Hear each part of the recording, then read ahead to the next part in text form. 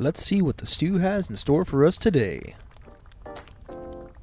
Welcome to the GNOMECAST, Gnome Stew's tabletop gaming advice podcast. Here we talk with the other gnomes about gaming things to avoid becoming part of the stew, so I guess we'd better be good.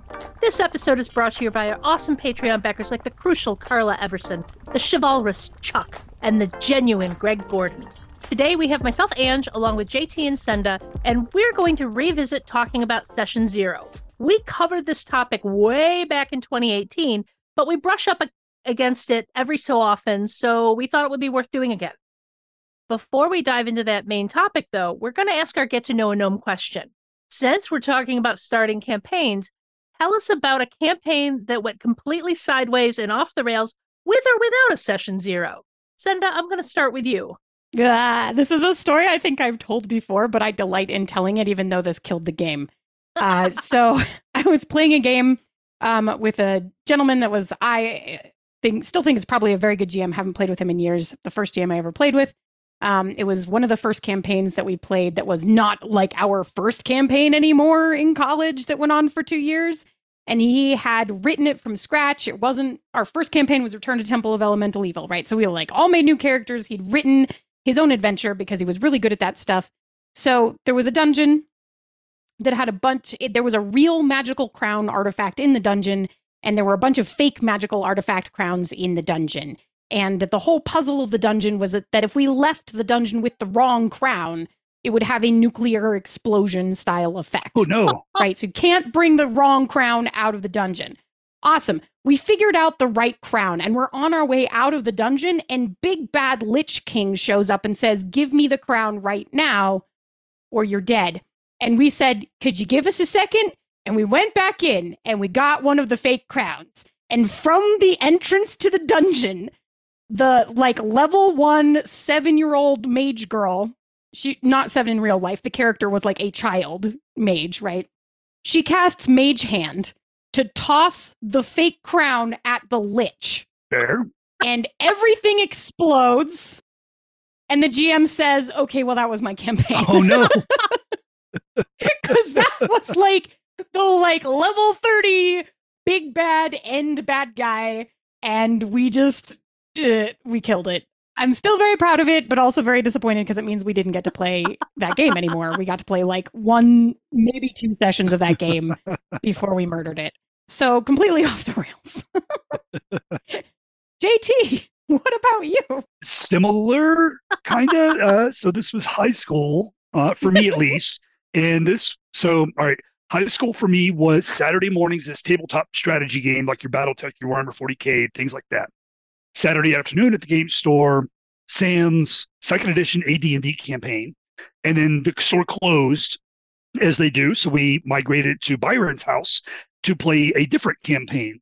And Sam's campaign was very well structured, very well organized, played very smoothly, despite having a dozen players and 18 characters. We had a sub-GM to help. And teenagers. Yes, Wow. yes. Yeah. Pretty much all of us were in high school or maybe early college. Anyway, off to Byron's house, where it's a mix of new adults, which, your early 20s, and your young adults, but, your high school age. Anyway, Byron is like, "Hey, I'm starting up a first edition AD&D campaign. All the first edition books are allowed. Everything's allowed out of all the first edition books." Oh, dear. Which, of course, there's not that many compared to today's. Okay, right. Because there's no third-party material. Yes. Okay. As a matter of fact, the listeners can't see the video, but this orange pile right here is all of the first edition books that you see over my shoulder. So it's not that many books. As someone who started playing with the advent of third edition, when you said all the books, my heart sank, and I was like, "Oh, God." I saw that. Yes, yeah. So it was not as bad as modern times as far as number of resources. Third edition just ran away with it. Oh, yeah. They dumped 5 or 6 books a year, something like that, for several years. Yeah, and that's not counting the third edition or third party materials, right? But anyway, that meant that you could play a paladin or a cavalier or an assassin or maybe some of the other classes, but we didn't Session Zero because that wasn't a thing back then. Yeah. It's just session. What do you mean 0? No, you start counting at 1. What do you mean you came to game without a character ready? Right. So we show up. Byron's fires up his game, and he goes around the living room where we're sitting, and he's like, "Okay, what are you guys playing?" because we showed up with characters already made, ready to go. Person number 1 says Paladin. Person number 2 says Cavalier. And I'm like, all right, cool. We got a little gel going here. All right. Third person says Paladin. Cool. The other 4 people around the room said Assassin, Assassin, Assassin, Assassin. Damn it. As soon as the last person said Assassin, the player playing the Cavalier said, I roll for initiative. Wow. We didn't even we weren't even like in the tavern or whatever setup, right? It's just that Byron said, you're all together. What are you? And yeah, it was a throwdown right away. That campaign lasted 1 combat without any NPCs. Wow. Right? Yeah. Wow. Nobody coordinated anything. It was horrible. Well, actually, it wasn't horrible. It was horrible for Byron because he put a lot of effort into creating campaign. It was a blast for us as a players getting to slaughter like, each all right, other. attack. Right? It's on. Yeah. Here we go. Yeah. So last man standing was, I think, one of the assassins. And Byron pointed at the last man standing and said, okay, now you're second level. Retire that character. We're going to make new characters right here, right now. And I want you to talk about. So this was kind of a session 0 kind of thing going on there, right? I want you to coordinate what you're playing. Like if there's a paladin, there's no evil. If there's evil, there's no paladin. Like you guys figure it out. And we ended up playing the campaign anyway. And we had good fun with it. But yeah, that was the disaster of no session 0 with 2 paladins, a cavalier, and 4 assassins facing off against each other. It's the lessons of why you do it session 0. It is. Yes. How about you, Ange? What's gone well or sideways for you because of session 0? My very first time I ever tried to do a session 0 was for a Serenity campaign, basically Firefly. And this was with a group of people that I knew but hadn't regularly gamed with. We met at local cons and stuff and gamed and decided that we wanted to play something regular. So I offered to run and I set up the parameters of you guys, you have your own ship. It's essentially, the crew of Serenity. It's the concept of Firefly with the serial numbers rubbed off. It's that world, just you are different characters. And I thought I was being really smart by being like, okay, you have to connect your character to 2 other players. So why are you all together? And they did it. The teeny bopper mechanic was related to the grizzled mercenary who was running the ship. The sexy spy had watched the grizzled vet, war veteran in a boxing match. And just they had all these very superficial connections that they all completely ignored once we were playing. None of it mattered to any of them. The spy sexy character, she kept going off by herself, do her own thing. The teeny bopper ended up deciding she didn't like the vet and locked her in her bunk at one point. Oh no. It was just what? It was chaos. I tried running this for 2 or 3 sessions and was I'm a relatively new GM, so I'm I'm trying to roll with the punches here, and these are the characters they made, and oh my god, did I hate that teeny bopper character. I learned that that was a player that needs to be given very clear constraints about the character she's going to make, otherwise she makes a character that is hated by everyone because she is a role player. She is the best at role playing, but she's not a good gamer. She doesn't know how to play well with others. So you have to very carefully guide her into what character she plays. And that game very nearly ended a real friendship. Because the teeny bopper's character wouldn't leave the vet alone, and the vet's player was really starting to take it personally. To the point that I had to separate them and bring them each into another room separately to be hey, this has gotten out of hand. Let's and I'm very glad that I didn't take the wrong lessons about session 0 away from that. Be never again. Right, we're never doing that again. It didn't work. We just need to do it with the right group of players and understand when I need to have a bit more of a structure for certain players. But yeah, that night that I had to separate the players, the actual players, not the characters, was the last time we played that campaign. Justifiably, yeah. Yes, yes. Sounds like it was more of a player problem than a character problem, but that's outside looking in. It was ultimately a player problem, but it came from the players not understanding how to kind of work together to create a like something interesting to play with and play off of. Sure. To be fair, this is from at least 13, maybe 15 years ago. So there's, even if we were all adults at the time, there's a lot of growing that's happened over the years. Yep.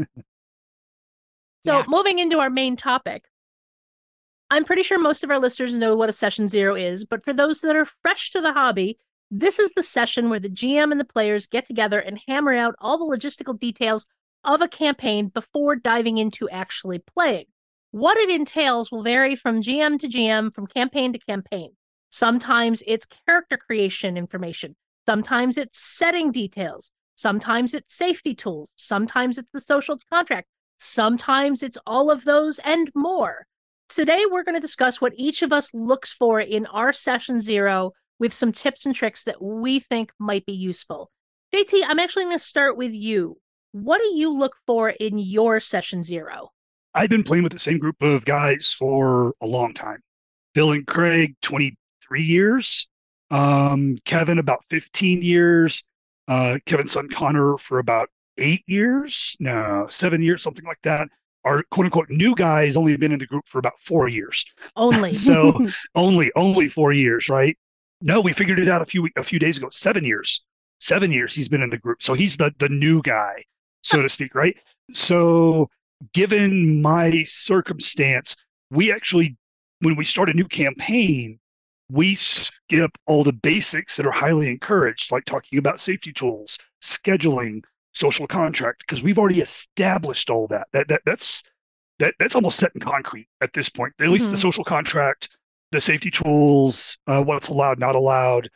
Scheduling's pretty easy, Saturday afternoon through Saturday night. So really, we're more focused on the campaign concepts. And before we show up to initiate session zero, we've always got what genre, what system. That's pre-session zero. And we'll do that maybe at the end of the last session, like when a campaign rolls to an end for whatever reason, or we'll do it via Discord throughout the week between sessions. But that way we know what books to bring. And that's my mandate, because as Cinda and Ange can see behind me, I have a lot of books.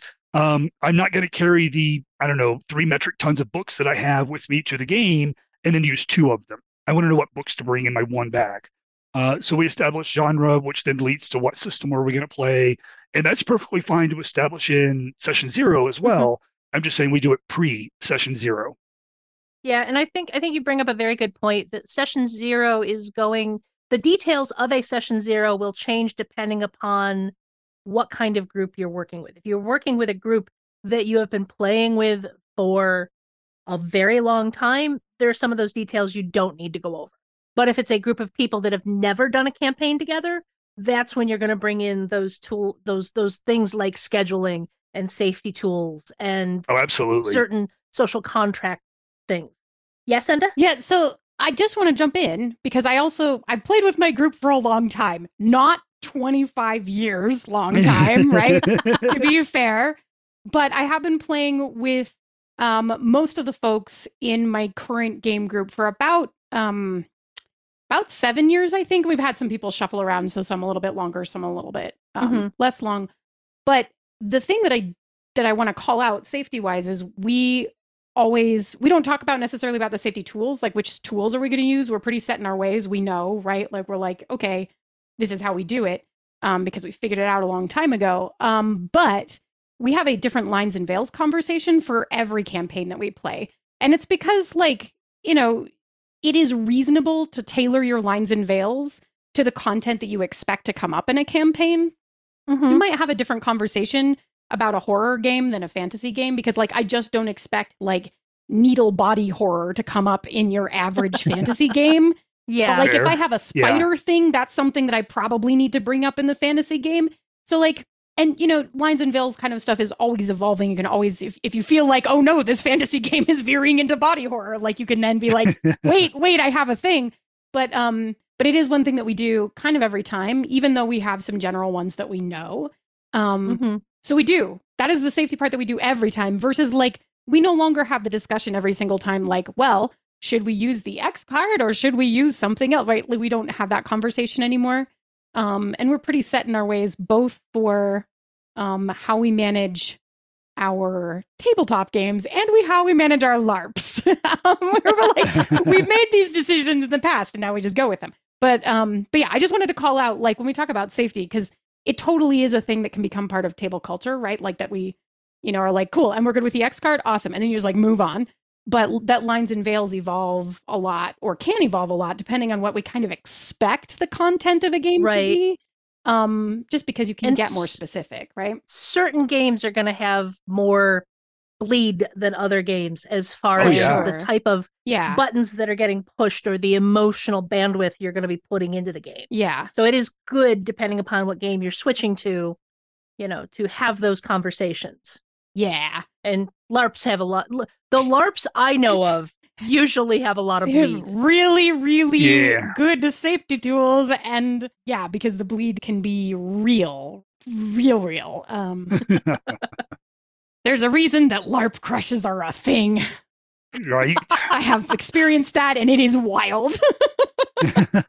I want to say I know of at least 3 couples who are married today that started as LARP crushes. Sure. I mean, that also makes perfect sense to me because it's like such an easy way to open the door on having an intimate relationship. Before having to be personally intimately vulnerable, you've gotten to practice it and see how they reacted.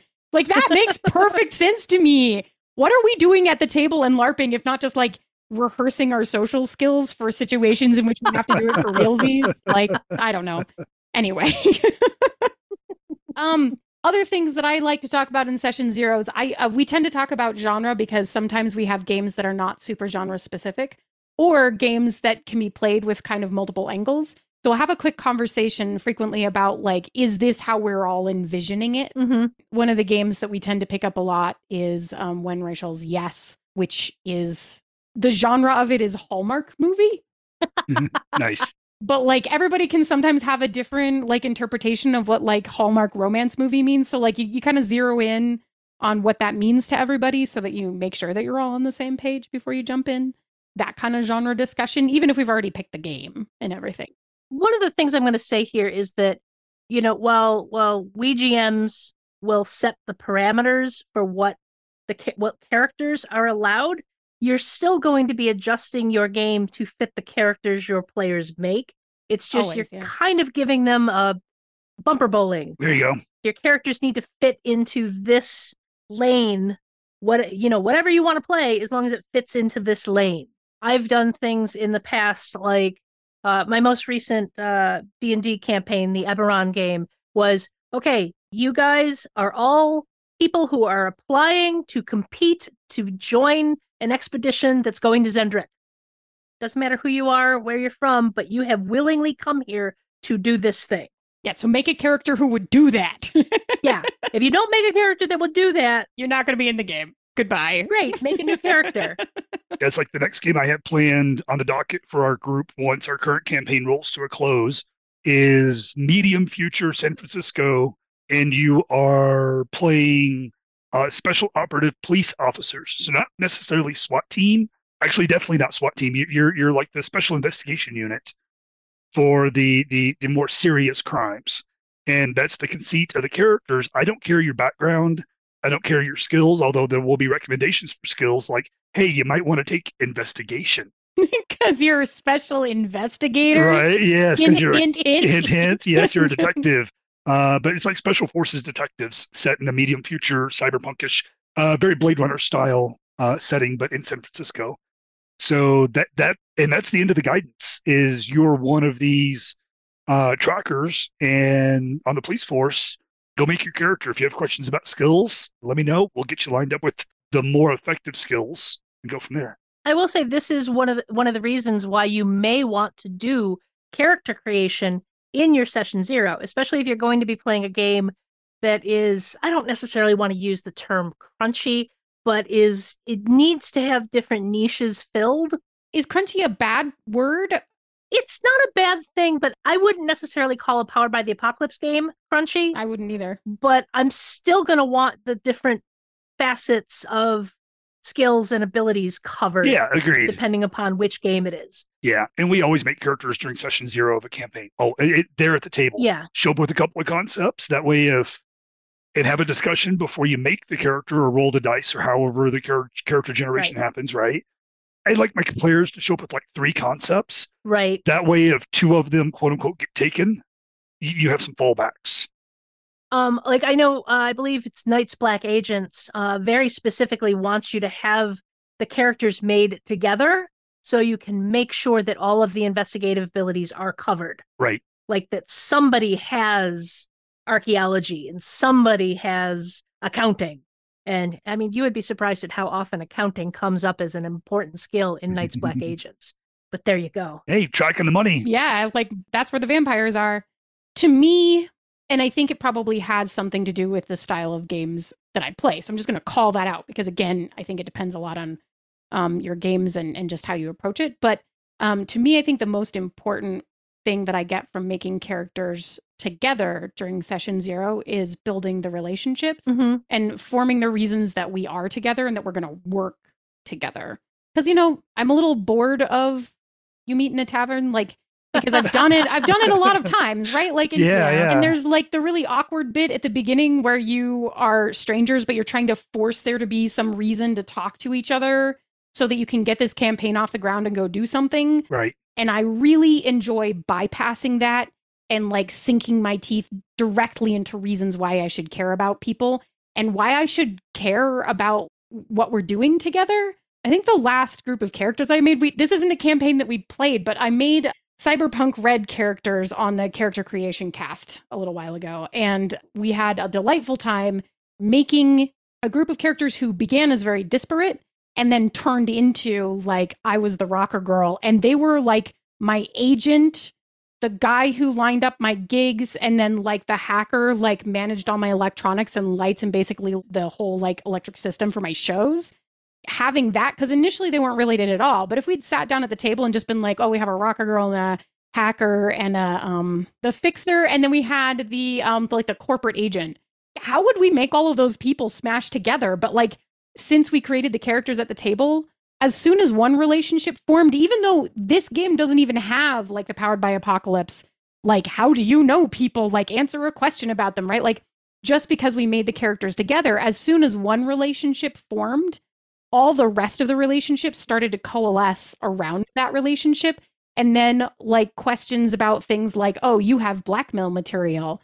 Who is that on? Right? Like that started to become part of that conversation and started making those relationships even more complex and interesting. And anyway, so I guess all of that, long story long, to say, I think I love making relationships at the table. And I think that's one of my favorite parts of a typical session 0, because I think we very frequently make characters as part of session 0. I know for my crew, we usually do. And I love making relationships.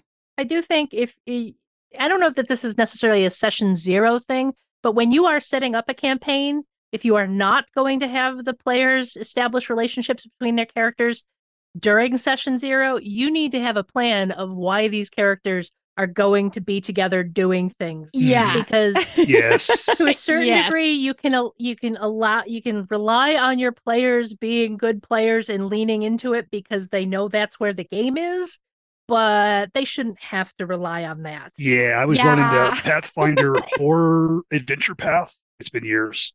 A flesh golem is falsely accused of a murder and you have to prove his innocence.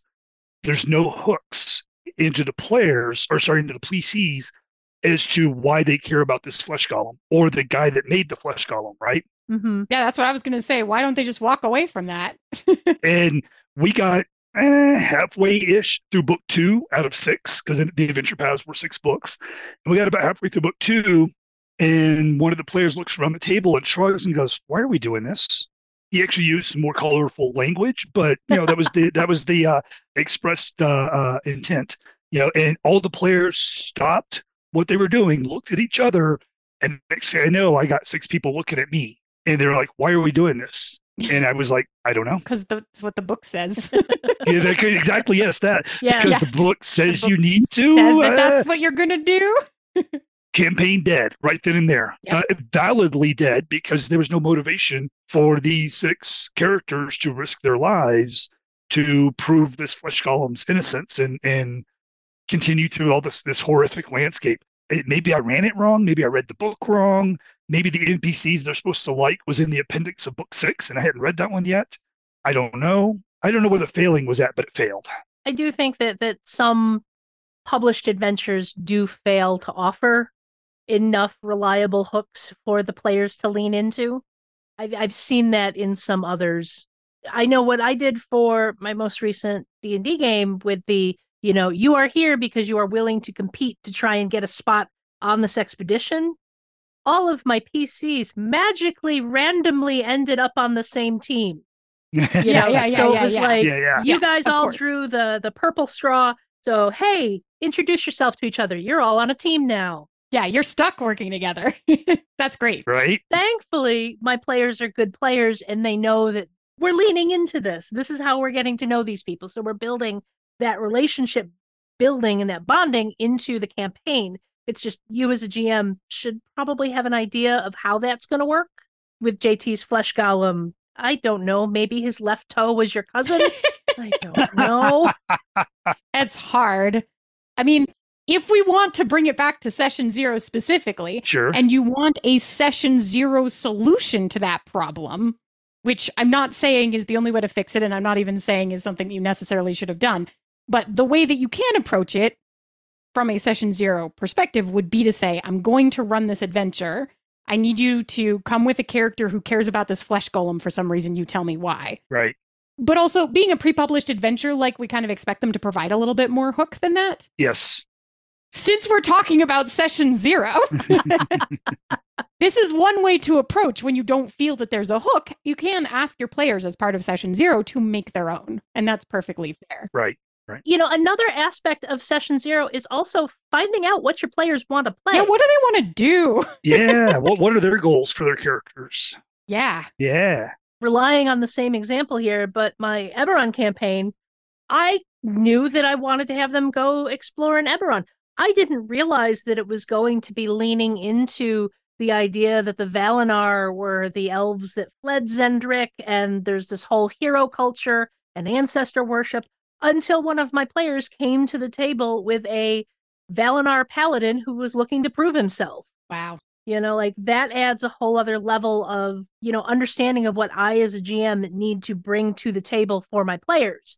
And I wouldn't have known that if we had just been like, okay, bring your character when you're done. Having them make the characters together, talk about who they were, talk about what balance we're going to be doing, what we're looking for in the campaign, gives me the information I need to do my prep for future sessions. To make it a lot easier for you, too, because you don't have to wholesale just make it up out of nowhere. Oh, yeah. Yes. You have an idea of what they're looking for, what they're interested in, because they already told you when they made their character. Yep. Mhm. Yeah. A lot easier to get investment that way, for sure. Yeah. Right. One thing I love to have my players do is, like I said, I have them show up with like 3 character concepts. I like them to show up with an immediate need, also known as a short-term goal, but I like to phrase it immediate need because they need this, and a long-term goal, maybe a medium to long-term goal for each of those concepts. That way, when they land on a concept, they can tell me, here's what my character needs right now. And I like it to be something non-physical, like I'm starving to death and I need a meal, because that's an easy resolution, right? Yeah. The guy with the gold throws some rations at the guy that's starving and boom, done. There's no story there. I'm looking for more conceptual, immediate needs. Like my sister went missing last week and I need to find her. Long-term goal was my dad went for a pack of cigarettes when I was 5 and then he never came back. I'd like to figure out what happened to him. Boom, that's an immediate need and a long-term goal. Kind of generic, but I think it sets an example there. I will say as a player, I find it incredibly frustrating when I give a GM gold like that and then it never gets used. Yeah. Agreed. That's why I try to use those. It's hard to mesh 5 different immediate needs into one immediate adventure, but you do your best. Yeah, you do your best. You work with what your players give you.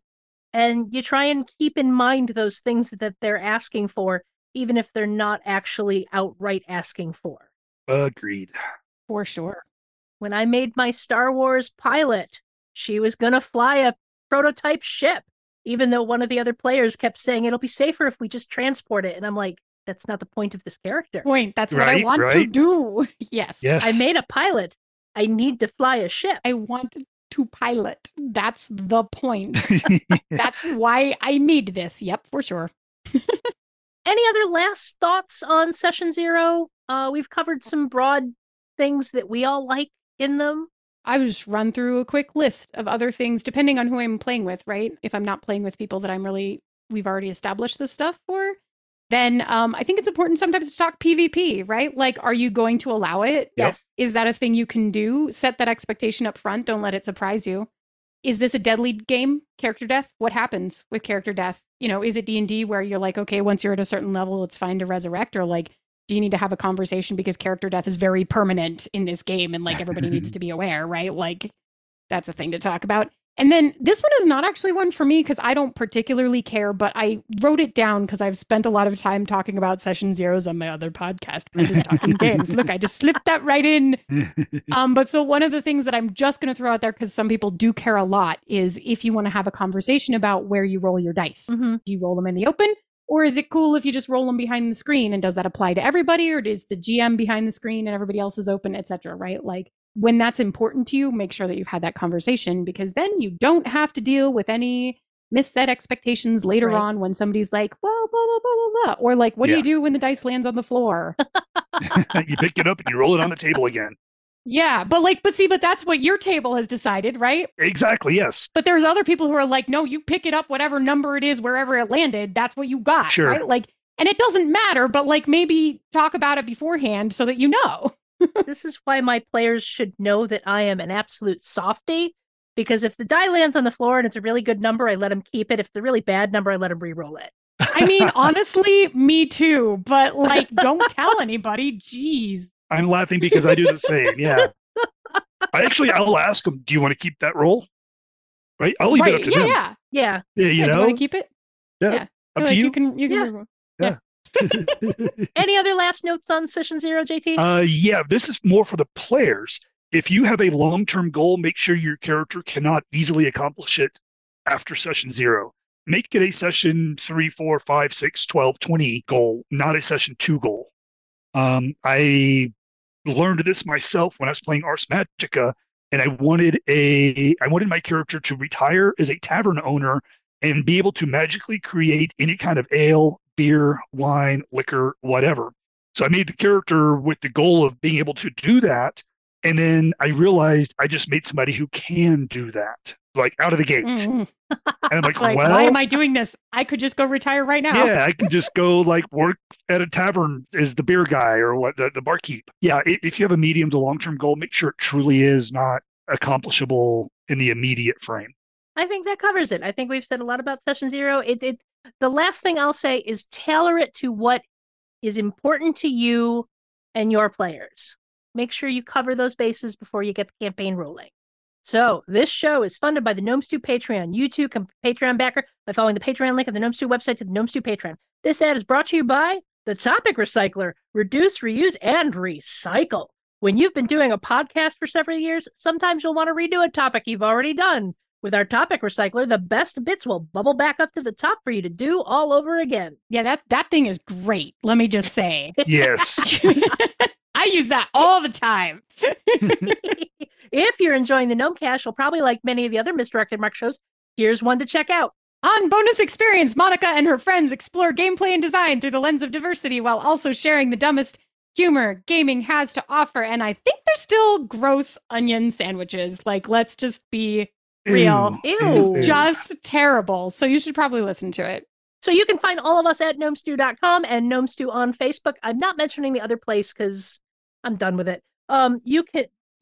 Gnomes, is there anything else you'd like to give a shout out to today? I'm actually finally playtesting one of my games that's available on itch.io. You can find me at Idella Mythland on itch.io, and it's an epistolary game called You Never Told Me. And playtesting will go very slowly because it is, in fact, a letter writing game. But, but I've already learned some things. So, like, if you buy it now, then you'll get the update in, like, several months when I know how the game really works.